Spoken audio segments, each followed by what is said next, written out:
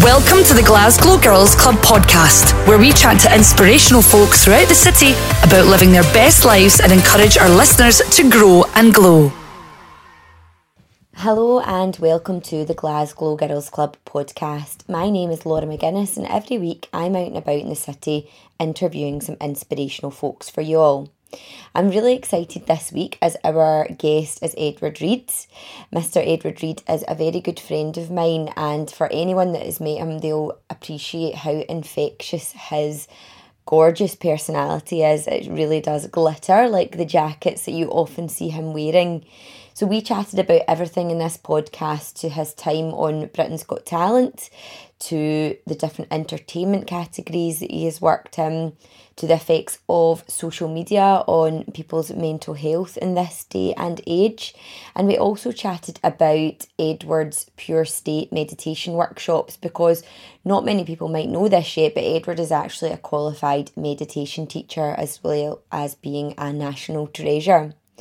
We also spoke about the fact that he was perhaps the pioneer of the slut drop before it really became on trend. So listen in to hear more from Edward Reid. I hope you enjoy. Okay, so hello Mr. Edward Reid. Hello, Thank Laura. you so much for joining us on the GGC podcast.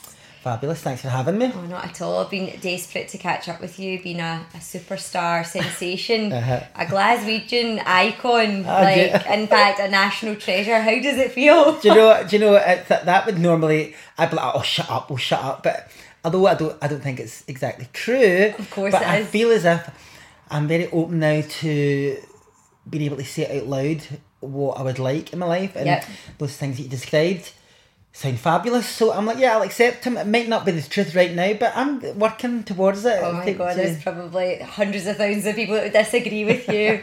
So let's chat about you. Let's start from the beginning. Have you always lived in Glasgow? Coatbridge. Mm-hmm. And so start with your story then. So I suppose a working class upbringing. My dad's an alcoholic, and I feel quite passionate about saying that out loud, because I think when I was younger, there was a lot of shame in my house about my dad being an alcoholic. As a child, you don't really know how to deal with it. And then, I think it still happens in families who don't know how to deal with it, talk about it. So I like to talk about it. My dad's sober now, thankfully. I've made a lot of peace with my dad. I've forgiven myself, forgiven him.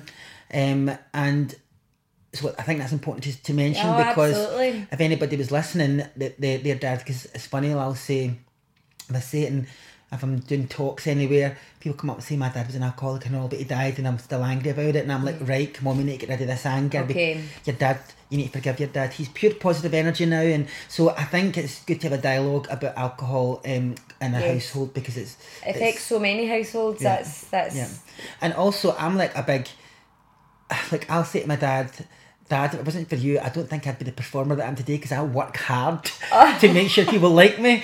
And I think that stems from being in a household where there was alcohol. So, we've all got our story, we've all got our past. I've taken mine, and I've not let it define me, but it's shaped me. Right, okay, so I like that. I feel like I have more maybe compassion or empathy for people, because I've been in situations that have not been, that children shouldn't be in, so I think that gives me a wee bit more compassion for other people. Yeah, absolutely. Well, it would. It's the life experience as well. So then what, so that was, and I had a great family. Okay. Brilliant brother, 2 fabulous sisters, and an amazing mum. So in amongst all the alcohol, there was a lot of love. I was the way. Okay. So there's a lot of love in that. And then growing up, I think I was a chunky, spotty, in the closet teenager who didn't like himself at all, and that was quite a challenge. Adolescence was quite challenging for me, because there was a lot of self-hate there, which is great. It's not great, but I can look back and I can see that, right? Okay. And I can help heal it. I can help heal that teenage boy. And when I look at pictures of myself as a teenager, and I'm like, don't worry, son, I've got you. I'm going to buy you nice shoes. I think that's my obsession with shoes and bags comes from, because I remember going to school and everybody had a new pair of shoes, new bag, new jacket. first day back at school, and I never did because the money was always drunk. Yeah. So now I make up for it. So. Quite bloody. You're like, this one's for you, Ed. Totally. And then I didn't know what I wanted to be. I mean, being a singer now, years ago there was no drama classes. There was no, nobody would say, "Would you want to go and be a singer?" You know, there was there's no chat like that. And I think people would be like, "My dad was a welder. You should be a welder. Your dad was a welder." And I was like, the only way I'm being a welder is if I'm like the lassie out of Flashdance, and I can work in a strip club at night. She's a maniac. That was the only way I'd be a welder. Okay. But that never happened. And I went and studied social care because I wanted to become a social worker. I wanted to fix people. Yeah. That was my intention, but actually I wanted to fix myself. Okay. And I think I didn't become a social worker. I became a carer. I worked in a day centre for people with learning disabilities for 7 years. Wow, okay. But it's funny because I've always had goals. I've always been goal orientated. And when I was 17, I think I got the job just before my 18th birthday. And I remember getting the job, and I remember thinking, when I'm 25, I'm going to be a deputy manager, and I'm 30, I'm going to be a manager. And that was just a given. There was no doubt in my body and my mind that was going to happen. Okay. You know? And then I became a deputy manager when I was 24. Wow. And then I hated it. I hated management. I just didn't like walking into a room and everybody stopped talking, you know. Right, okay. And because I was like, you used to be my pals last week. Now I'm your boss, so didn't like it, and I wanted to leave.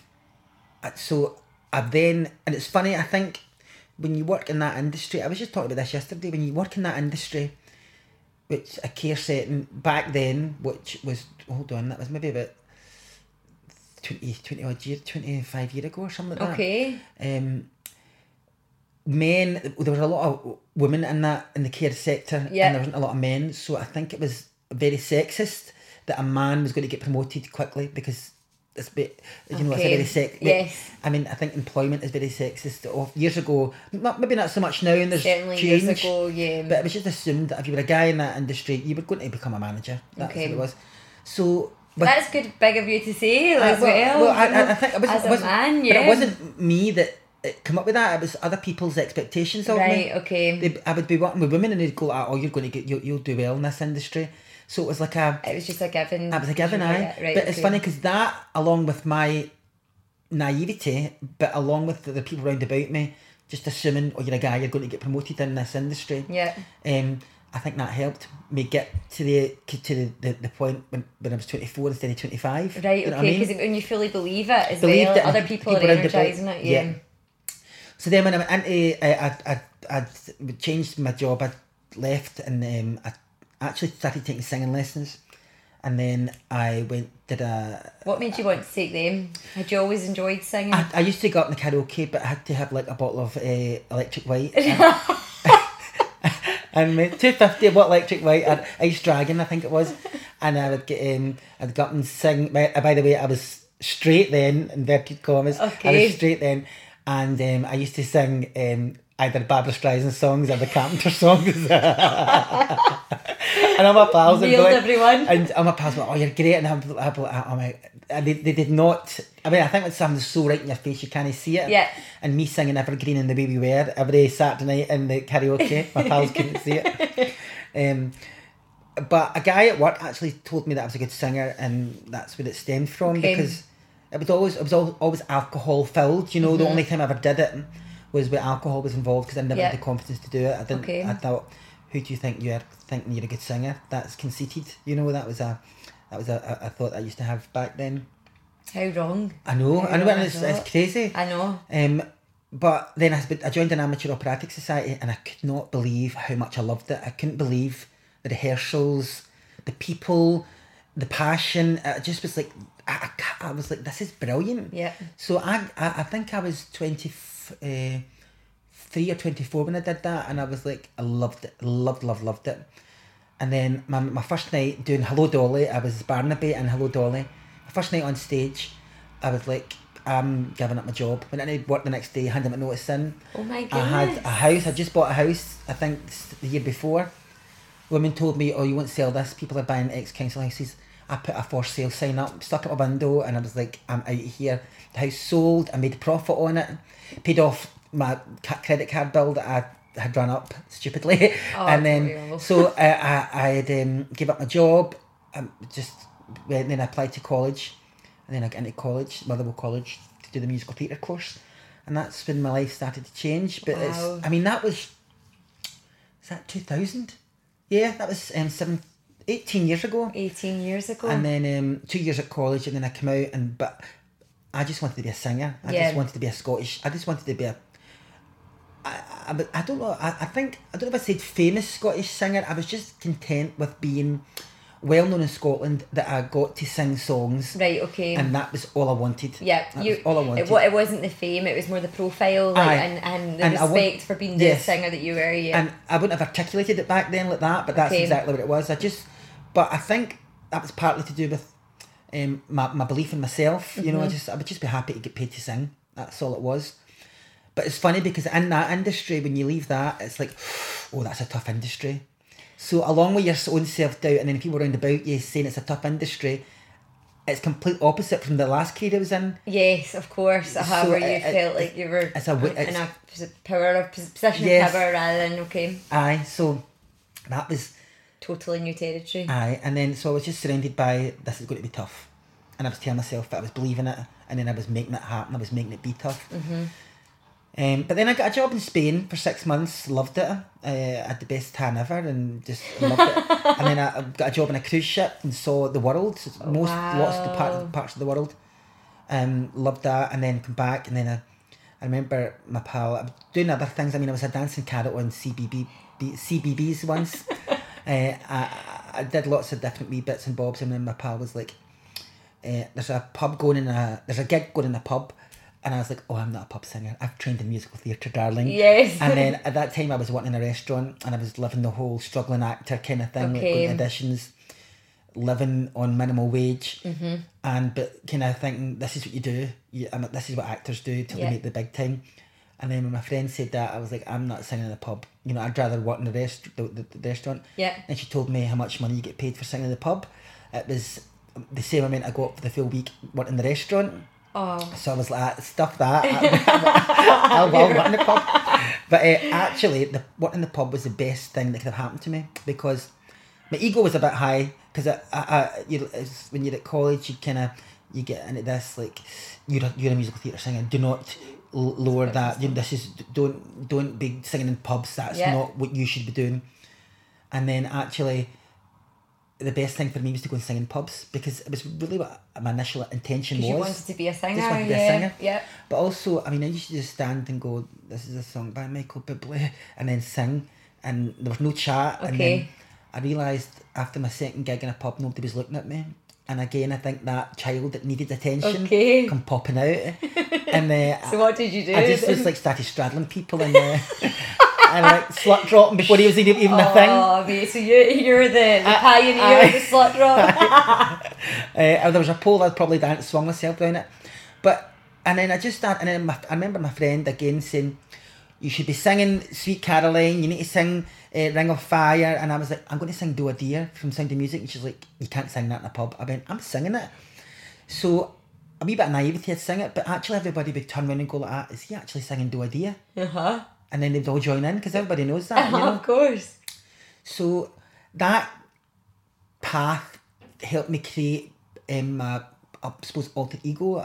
You know, my character for when I'm on stage. Yes. Because it's very different from the real me when I'm in the house. You know, is a different person when I'm on stage. So doing it in pubs, it was a great way, like a YTS, you know, for me. And then you get upgraded to like social clubs, and then bowling clubs, and then golf clubs. They're the most fanciest. So that was great. And then I was teaching as well during the week, because it's funny, we were talking earlier on about always striving before we started recording, and I'm always used to striving. My body, since I was a child, since I was a teenager and an early adult, I'm always fighting or moving towards something that's better than what I have, and I think that's a good thing. Yeah. But it can be exhausting. But that's what I've always done. So I think I worked 7 days a week at one point, just with teaching during the week, and then, which, by the way, I fell into teaching. I wasn't never a qualified teacher back then, but I just fell into it. You could teach drama with my qualification, from my musical theatre course. So I was working solidly and constantly striving towards something. I didn't know what it was, and then Britain's Got Talent happened, and that just flipped everything upside down. So talk to us about Britain's Got Talent then. Well, that was, my friend applied for me, my friend Liz, who is now my assistant, which is funny. I remember years ago going, I want an assistant, and she was like, I'll be an assistant, and it was like, now when you were wee, you used to play at houses. Yes. That's what it was like. So she'd come down with her laptop, and I'd be like, oh my God, this is great, you being my assistant, isn't it, right? And then it was like actually just two pals playing, right? Now I'm in a position where I can actually, pay her because she's so valuable to me. She's my counsellor, my taxi driver. She's everything now. So she applied back then because we did promo together, right? That was another job that I did, right? About doing promo, like handing Mars bars out or whatever. Okay. And then we were doing a job and we were in a car, just the two of us, and she was like, because everybody in promo was either a model or an actor or something like that. So she was, what is it you're doing? I was like, I'm a singer. She's like, let me hear you sing. And back then I was always really shy about singing. Now I'm just like, no. But, I think I sang Daniel Bedingfield, If You're Not the One. Mm-hmm. And she was like, you serious? You sing like that? What? And then from then on, she was on a mission to make me, not to make me famous, but to make people hear me. Okay. So she was a big driving force. Now, in saying that, my mum, my family are constantly pushing me. I remember my mum and my sister Anne bought me my first mic. Right.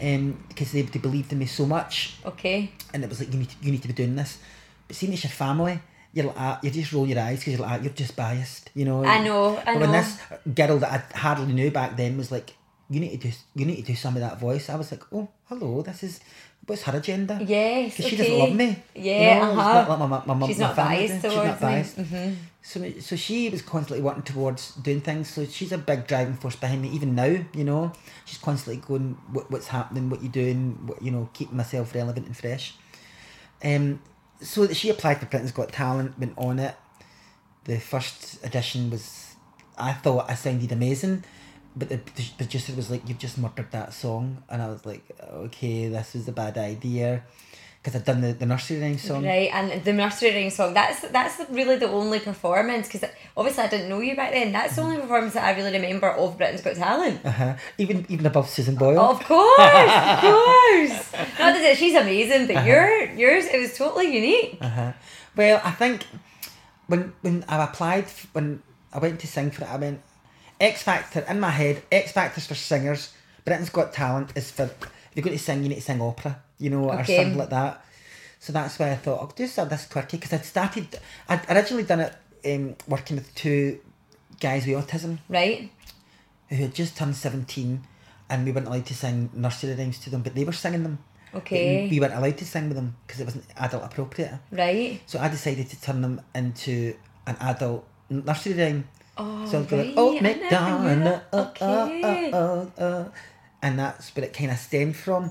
But I started singing it in social clubs, and I would be getting standing ovations in social clubs. Oh, no wonder. Which was a big, and I'd be like, oh, this seems to work. The people seem to be getting this. Yeah. So then Britain's Got Talent happened. I got to sing for the judges. The whole Britain's Got Talent thing was amazing experience. I think it was amazing because my expectations were so low of it, and I was just like enjoying every moment. This was before I got into mindfulness. I was like, this is going to end soon, so I'm going to enjoy it. And even standing at the side of the stage, when back then, I mean, I'm still not super confident. I still need to work myself and my self-belief and my self-confidence. I think I will always be like that, and that's a good thing. Yeah. But back then, it was nowhere near how confident I am now. Okay. And I remember standing at the side of the stage and hearing the buzzers going, and then all the people in the audience going, off. Oh my God, how did you even deal with that? Do you know what? I think what helped me? Two things. The audience started, were going off. And then, that was in Glasgow, cheerio. And I thought, Glasgow people are great. They've got a great sense of humour, and I thought, well, I'm going to hear it sing about Humpty Dumpty. They're either going to annihilate me or they'll get me. Or they'll get it. And then I turned around because I was like, I'm leaving, and the producer was behind me, like putting his thumbs up as if to say, this is going to be crash television, yes. Oh, no. And I was like, I can't escape. Where am I going to go? So because there was no escape, which fight or flight, yes, or freeze. I was trying to flight. I was trying to run away there, and I couldn't. So I decided, I had read all these books. Louise Hay. If you've ever read a Louise Hay book, you need to do it. She's amazing. Okay. She was 92, I think, last year, the year before she passed away, but she'd left a legacy. Seeing when she died, I was sad, and I was like, no, the one thing in life is certain is that we're going to die, right? Oh, yeah. But she has left a legacy. She has left these amazing books. Okay. She's got little cards that I use when I'm teaching. What are they like self-development? It's all about loving yourself. Right, okay. It's all about loving yourself. So she's brilliant. But I just remember reading Think Hard, and I just had this sense of worth or confidence or self-belief rise from my toes right through my body. And I thought, they can change the key, they can put my mic down, they can boo me, they can buzz me, everything can go wrong. They all these people out there can do stuff to me. Yep. But they can't take away my dignity. Yeah. And the great words of Whitney, I thought, I cannot let them take away my dignity. I can't. And what motivated me was like, I thought, I need to walk down Coatbridge Main Street after this. And if I crumble, then that's weakness, walking down, I roam down. I mean, I think one time after that, Coatbridge, somebody rolled out the window and shouted, all right, Humpty Dumpty. And that was as bad. That's the worst thing that I've ever had. And I think it was because I had this, like, I need to tap into the most fabulous part of myself. And I was almost like, bring it on, buzz me, come on, I dare you. Right, okay. Boo me, I dare you. Right. I'm going to stand here, I'm going to let you boo me, and I'm not going to flinch. And now, I've never experienced that in my life, and I can't remember if I don't know if I've actually experienced it since then. Well, I suppose when I was on the semi-finals, I had to step into that place again. But I was like, I'm going out here, I'm taking a risk. Hit me, throw cabbage at me, throw rotten tomatoes at me. And I won't, I'm not going to falter. And when I went out, my family were in the audience, and they could hear my voice that I was good. They knew I was confident. Good. And I remember I was standing, and I was like, don't greet, don't show weakness, don't greet. So when I stopped singing and the judges were clapping in the audience, 3,000 people were on their feet, right? And I was like, oh my God, I was like, don't greet. And I just wish I had that wee one single tear down my eye just to get those extra hits on YouTube. But then the video's got millions. Millions and millions of views. There's two videos. There's the full interview, which was like, my nephew, funnily, he was like, the night I was on Britain's Got Talent, he was like, Ed, you get 6.5 minutes on prime time Saturday night. He went, that doesn't happen for a lot of people. And I was like, did I? Is that a good thing? So there's that video, and then there's a short, just the song. So good. So it was good. I mean, it was great. And then the semi-final, again, I knew I was going home. I just knew it. I just was like, I knew I was going home. And I thought, I'm not going to, live in television, I think it was an estimated 13 million people were watching. Simon Cowell was there this time. And I remember thinking, he's not going to make me cry. I thought it was going to buzz me.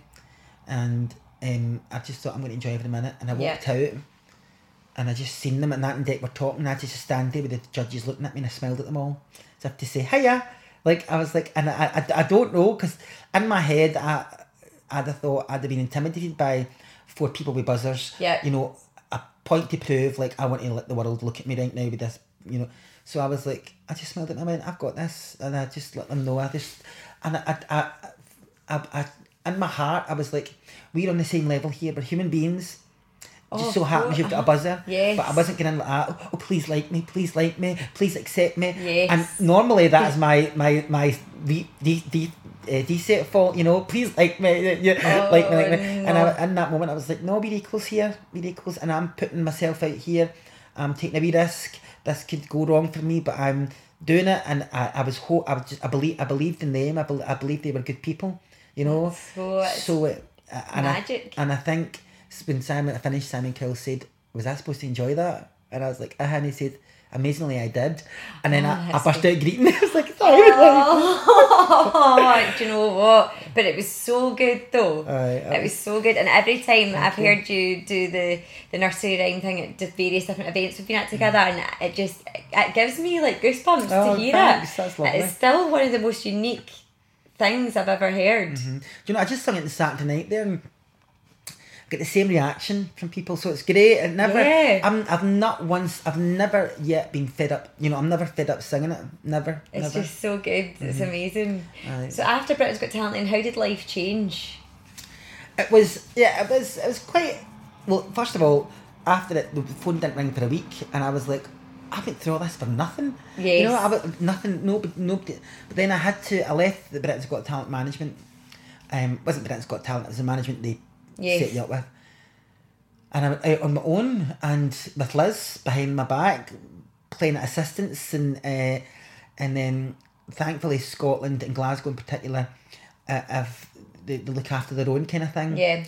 And I think especially if you work hard and they like you, they reward you by asking you back. Yes. So that's how my career started, but just having a good work ethic and being professional, and then getting asked back the next year, and people seeing me, so just giving out cards and going from there. But at one point I was all over the country with Britain's Got Talent, and it was like crazy money and singing for 15 minutes. But that wasn't me. I had more to say than the 15 minutes. You are a singer. You're an amazing singer, but it's a full package. You're also an entertainer, a host, and a performer, and you've got a lot of comedy in you as well. You're very funny, and you know how to hold the crowd. So it is just more than singing. So I can understand that might not have been. And I think, well, sometimes you've only got 15 minutes, and it's a big event, so there's loads on. So you really, but I knew, I was like, I like this, but I want a platform where I can speak more.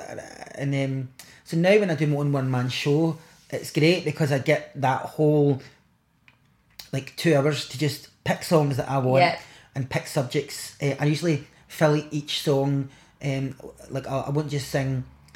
Last time I sung Flying Without Wings because I wanted to sing it. Okay. Because sometimes a song will just constantly fall into my head, and I'm like, right, this is coming from somewhere, I need to sing it. You need to sing it. But I was like, Flying Without Wings, which is maybe a bit self-indulgent for me. I've got to have a reason to sing it. So what I did was I put my sister's dog, pictures of my sister's dog in the background, because I was like to everybody, I've fallen in love, and it's with a girl, but she's a bit of a bitch because she's a dog.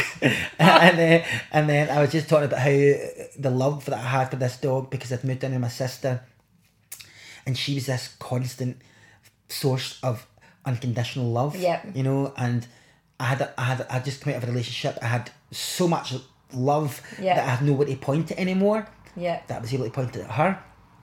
So I spoke a bit. That was just pictures of the Wayne up in I call him my wee hairy niece up in the screen behind me. So that is great to get creative like that and go, do you know what? I'm putting pictures of her name's Whoopi. I'm putting pictures of Whoopi up on the screen because I want to, because it's my show. So I love that aspect. And the audience would have loved that. They did, and they loved it more than I thought. Like, they just kept going, ah, and then my sister was in the audience, and she was nearly greeting because she's like, oh, Whoopi. Oh no, it was funny actually you should say that, because about dogs being healers. Because as I mentioned to you, I was chatting to Madry Palmistry, and she is a massive animal fan, and she says dogs in particular are the biggest healers to humans. So if you're ever going through anything, or you're hurting in some way, whether it's physical, mental, your heart, dogs are the biggest healers. She says dogs should be put up on like a pedestal and be wearing crowns, because for humans they are like.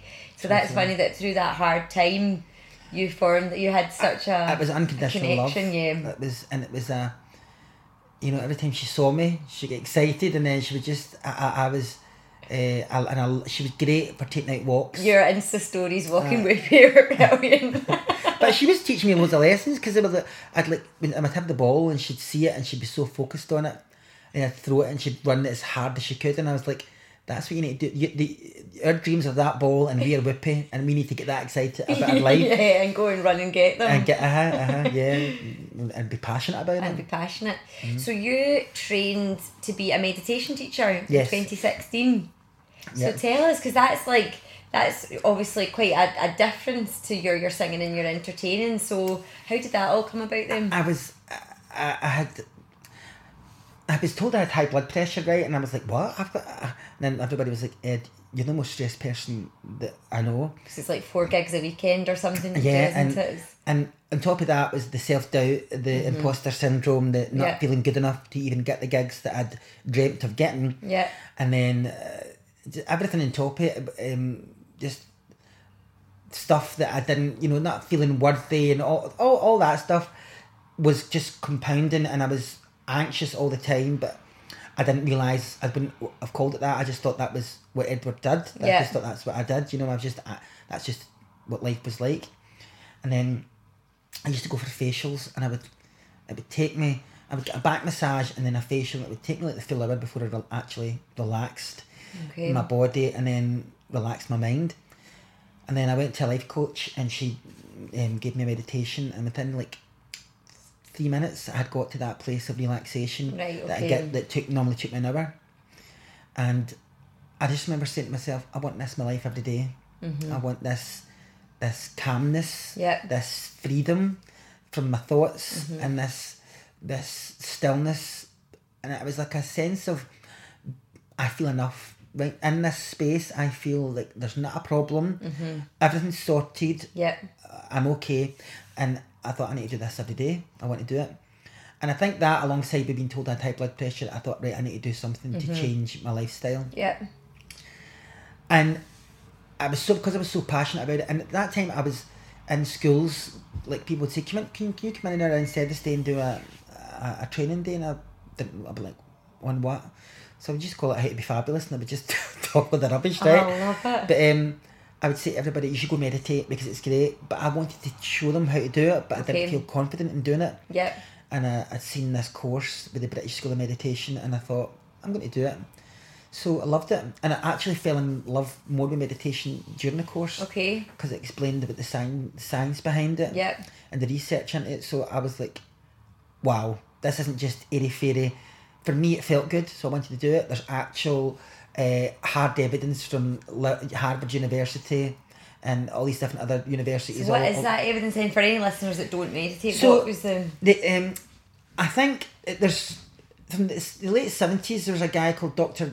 Benson who done a lot of research into it, and he found that the heart rate dropped, and there was a change in people that meditated, and he would get like monks from Tibet, and he would get ordinary people from America, and he would measure them, and there was evidence then that meditation is better for your health. But in the year 2000, neuroscientists, with things like MRIs and EEGs, technology get better. So neuroscientists thought that your brain that you had when you were 20, 21 was the brain you had for the rest of your life.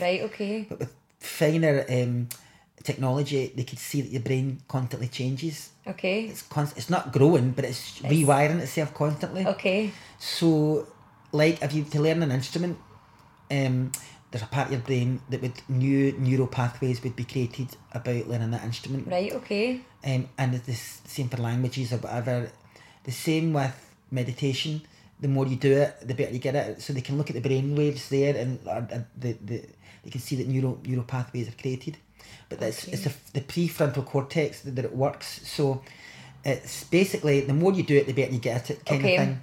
And it's like, the more you worry, the better you get at worrying. So the more you get still and get into the present moment and get a calmness in you, the quicker you can do it every day.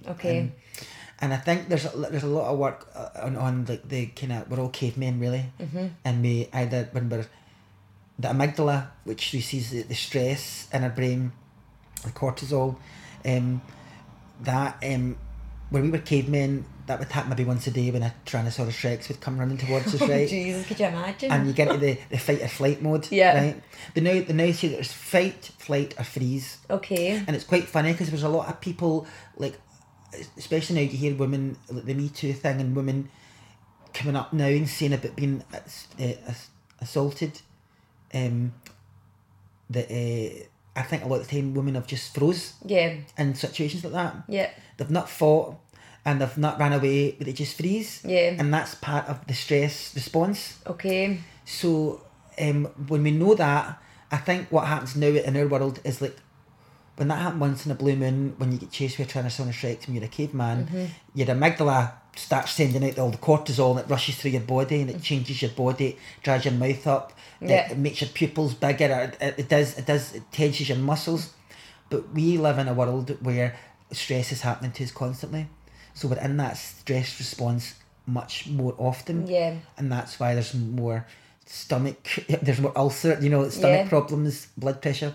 So it's just about getting behind that and trying to be in the relaxed response more often. Okay. And I think, because it's funny, because I was working with a guy who's a great guy, you should interview him, Jed Neal. Okay. And he was like, he talks about this, and I was saying, like, some gigs I go to, and see if I'm doing a theatre gig, people come in, and I'm like, I'm so switched on, because I know they're listening to me, and I'm relaxed, and I've got them. Yep. Sometimes I go to gigs and everybody's talking, and I'm like, I get into the stress response, and I'm like, I'm not good enough. And that totally blocks the brilliance that flows through me. Mm-hmm. And I think it happens with all us. And there's times like you've ever been in a situation, and like 10 minutes later you get like 3 answers for the person that you were having a heavy discussion with. Yeah, but you clam up, and then that just blocks, like you say, the brilliance or what's meant to come out. Yes. Yeah. So that's the stress. Okay. The stress response. So I'm like doing that in gigs, so I'm just meditating the week of the gig, and then meditating the day of the gig. Okay. Just to connect to the most fabulous part of myself, because it's better for me and it's better for the people that have paid for me. Brilliant. So that is so good, and you do Pure State, your mindfulness courses. Yeah, because I was a Pure State, now I have a Pure State. Oh, I love that. It's so clever. Was that you? That was Liz. Well done, Liz, because it was so good. I remember seeing it and thinking, very Edward, very good. So what kind of things would people expect at one of your mindfulness courses then? I try to keep it as real as possible. I'm not all like, hi guys, let's all relax. I don't do that. I try to keep it as real. I mean, I don't know if it's Glaswegian. Not even just Glaswegian, it's current. I know that we're all addicted to Facebook. Well, not everyone's addicted to Facebook, but I can see the joy that Facebook gives people, because it gives you that rush of external validation when you get 5 likes in your picture. Do you know what I mean? Or 10, whatever.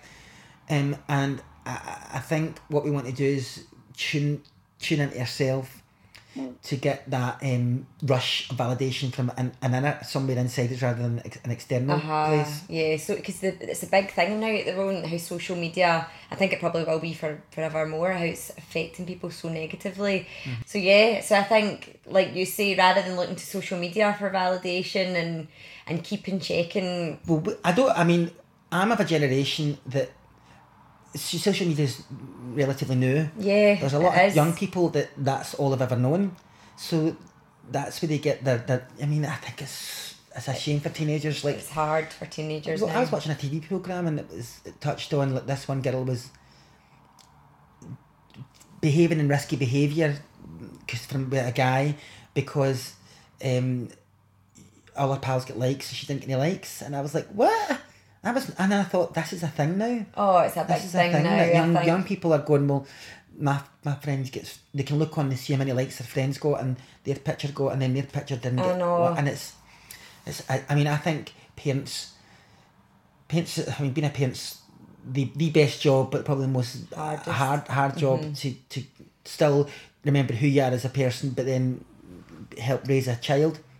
I think nowadays it's even harder, with the added bonus of social media. I can't even imagine, because when obviously as growing up and you see airbrushed models in magazines and you're like, oh my god, and you felt shit about yourself, but now you're actually seeing girls that you maybe go to school with, and they are kind of airbrushing, if you like. They're using apps like Facetune or whatever to pull themselves in, to make their skin look perfect, and then you're like looking at that person, you're like, that's not even a model. She's gorgeous. She's not like a professional model, and that's making you feel like you might look in the mirror on a Sunday or whatever, and you're like, oh my god, I look so haggard. I know, and I think it's a whole comparing yourself to other people. Yeah. Is all it for comes joy. down to it.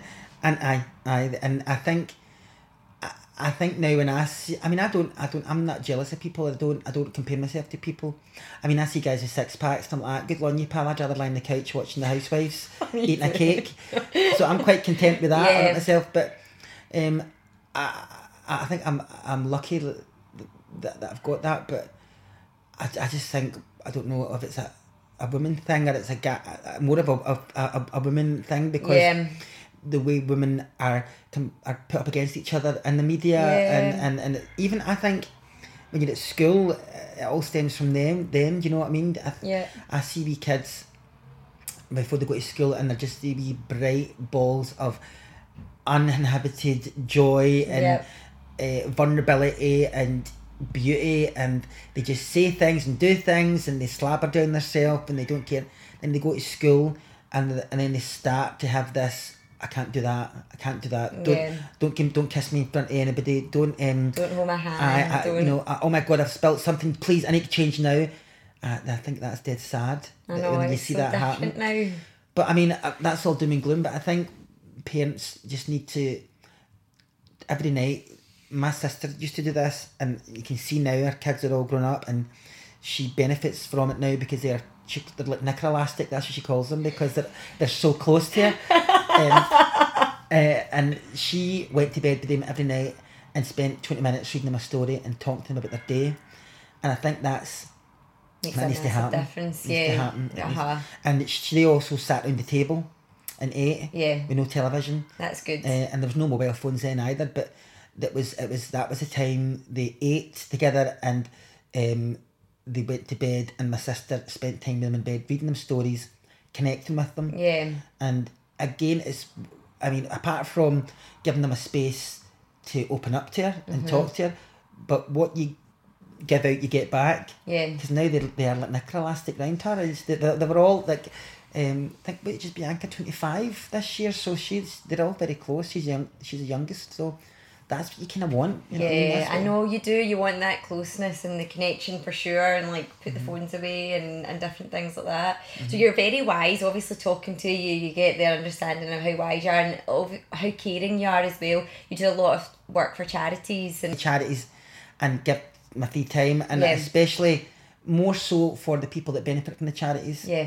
And then I also go into the staff and work with the staff and teach them mindfulness. But I've started auctioning myself off. I do this thing where I go, it's Take Edward to Work Day. Okay. And I'll put myself... So the other day, three people bought it and all the money went straight to the charity. It's good for me, because it means that because I'm relatively new in this industry, I go into their work and I do an 2-hour workshop with them on stress management and how to be more creative and productive. And then they benefit from it because it's a good... And it's also, it's not like, hi guys, like I said, it's right, what's happening, namaste trips. And so it's more like that, and it's I love it. So yeah, that's good. But I work with a charity called The Ups and Downs. Yep. And it's for people with Down syndrome and their siblings, and it gives them a chance to perform. They put a show once a year, and that's pretty special. I love working with them there. I used to go on the stage with them, but it was turning into a bit of like the Edward Reed show, and I stepped right back because it's not about me. And, although the parents were loving it, I was like, no, I don't. It's about the people with Down syndrome. It's much more important. I go on a stage every week. Do you know what I mean? Yeah. And these guys, me singing a song is taking 5 minutes away from one of them singing a song, so it should not be happening. I'm the patron of it, which I feel quite fabulous about. Yeah, of course. But, so I'm thinking of doing a lunch, a ladies' lunch next year. You need to let us all know, because we'll definitely be at that. And then they'll perform at it as well. Oh, good. That's really, really good. Amazing. Okay, well, if we were to end on an absolute high, because that is how you make people feel when they're around you. Thank you. What would be your kind of top tips for people to be in a mindful and happy place then? Well, I think first thing in the morning, when you wake up, before you get to bed, just figure out how you feel. Okay. And use a scale of 1 to 10, 1 being heavy rotten and 10 being uber fabulous. And just identify what number you're at. And I think once you take control of your feelings, it's a lot easier. Okay. Because sometimes you just get out of bed and we're in a bad mood and it just, the day, our state of mind dictates. Yes. And I think we've got to remember that our thoughts are not real, but we can witness our thoughts. Yes. So if you're feeling sad, you can, instead of feeling sad, you can watch the sadness, if that makes any sense. Yes. Because what happens is a thought becomes a feeling. So thoughts aren't real, but then a thought becomes a feeling, and then the feeling becomes word and actions. And then that thought, which wasn't real, has become something very real. Yes, which is a it's scary to think if you're thinking very negatively. Yes. That you can then physically create that. Yes. It's like, I mean, you can see if you're on a bus one day and you're sitting and you think of something that happened in the Saturday night with your pal and she fell through a chair or something like that, and you just start laughing. That thought starts as a thought, goes into a feeling, then goes into an action. Yeah. If you laughing, right? Okay. And the same way, like sometimes you can be sitting thinking about somebody that you loved that's no longer with you, and your eyes start to well up. Yep. That is a thought that's went into a feeling, that's went into an action. Okay. So I think we need to be aware of that and be aware how it can happen with everything. Yeah. Like a thought of I'm rubbish at that goes into a feeling of I'm rubbish at that goes into an action of I'm actually rubbish at that, I'm not going to bother doing it. You know? So I think that's two things I've taught you. First thing in the morning. Yes. And I see if you do wake up and you're like, oh, life's rotten, and you're like a number 2 or a number 3, I would say start to get grateful for the things that you've got. Okay. So be grateful that you woke up in the first place. Yeah. And be grateful that you woke up in a bed with central heating, with a continental quilt, Yeah. a wee cover you got at TK Maxx in the clearance, whatever. And then think of your shower, think of your toaster, and then whatever job you've got, and then the minute you start thinking of your family and friends, the tears are rolling down your eyes with gratitude, like, my life's actually brilliant. Life is so good. And then before you know it, you'll be an 8. Okay. You know, and I think that's what you need to do. Just get grateful for what you have. Yeah. Don't compare yourself to other people, because that is just dangerous and destructive. It is. That's not a good thing to do. And and anyone that you speak to that has, they're not happy. So it's a pointless exercise, isn't it? Yeah, totally. Well, thank you so much for chatting to us. Thank That you. was amazing, and we are very excited because you are coming to Call the Bingo at the Glow party on the 9th of November. Yes. So we're all very excited for that. We'll maybe Brilliant. hear a wee bit of sing-song in between the numbers. I know that you've got a good plan in place. Yes, I've been toying with some like number 7. Ooh, 7 is a place on Oh, earth. yes. Something along the lines of that. Amazing. And I'm glad to tell you that we're all going to have glow sticks. So there's Yes. going to be a good... A wee bit of bits and pieces needed to be A wee bit of bits and pieces, I did think, because obviously Edward was the performer at Josie Gibson's baby shower. Oh, yes. And we were doing the bits and pieces, and Josie, that started our labour. Yes. Our water's broke. Our water's broke, that was... And then we went to the theatre that night, and she's like, I just need to keep going to the toilet. We're like, are you sure you're okay? I know, do you need to go to hospital? No. But listen, thank goodness everything's okay with a Of wee gorgeous course, baby. I know, he's gorgeous, isn't he? She did so well, as did you on that day, so that was brilliant. Thanks. So thank you, Edward. We'll Thank see you on the 9th. Thank you. I look forward to keep listening to your podcast as well. Thank you very much. Thank you. Bye. Bye.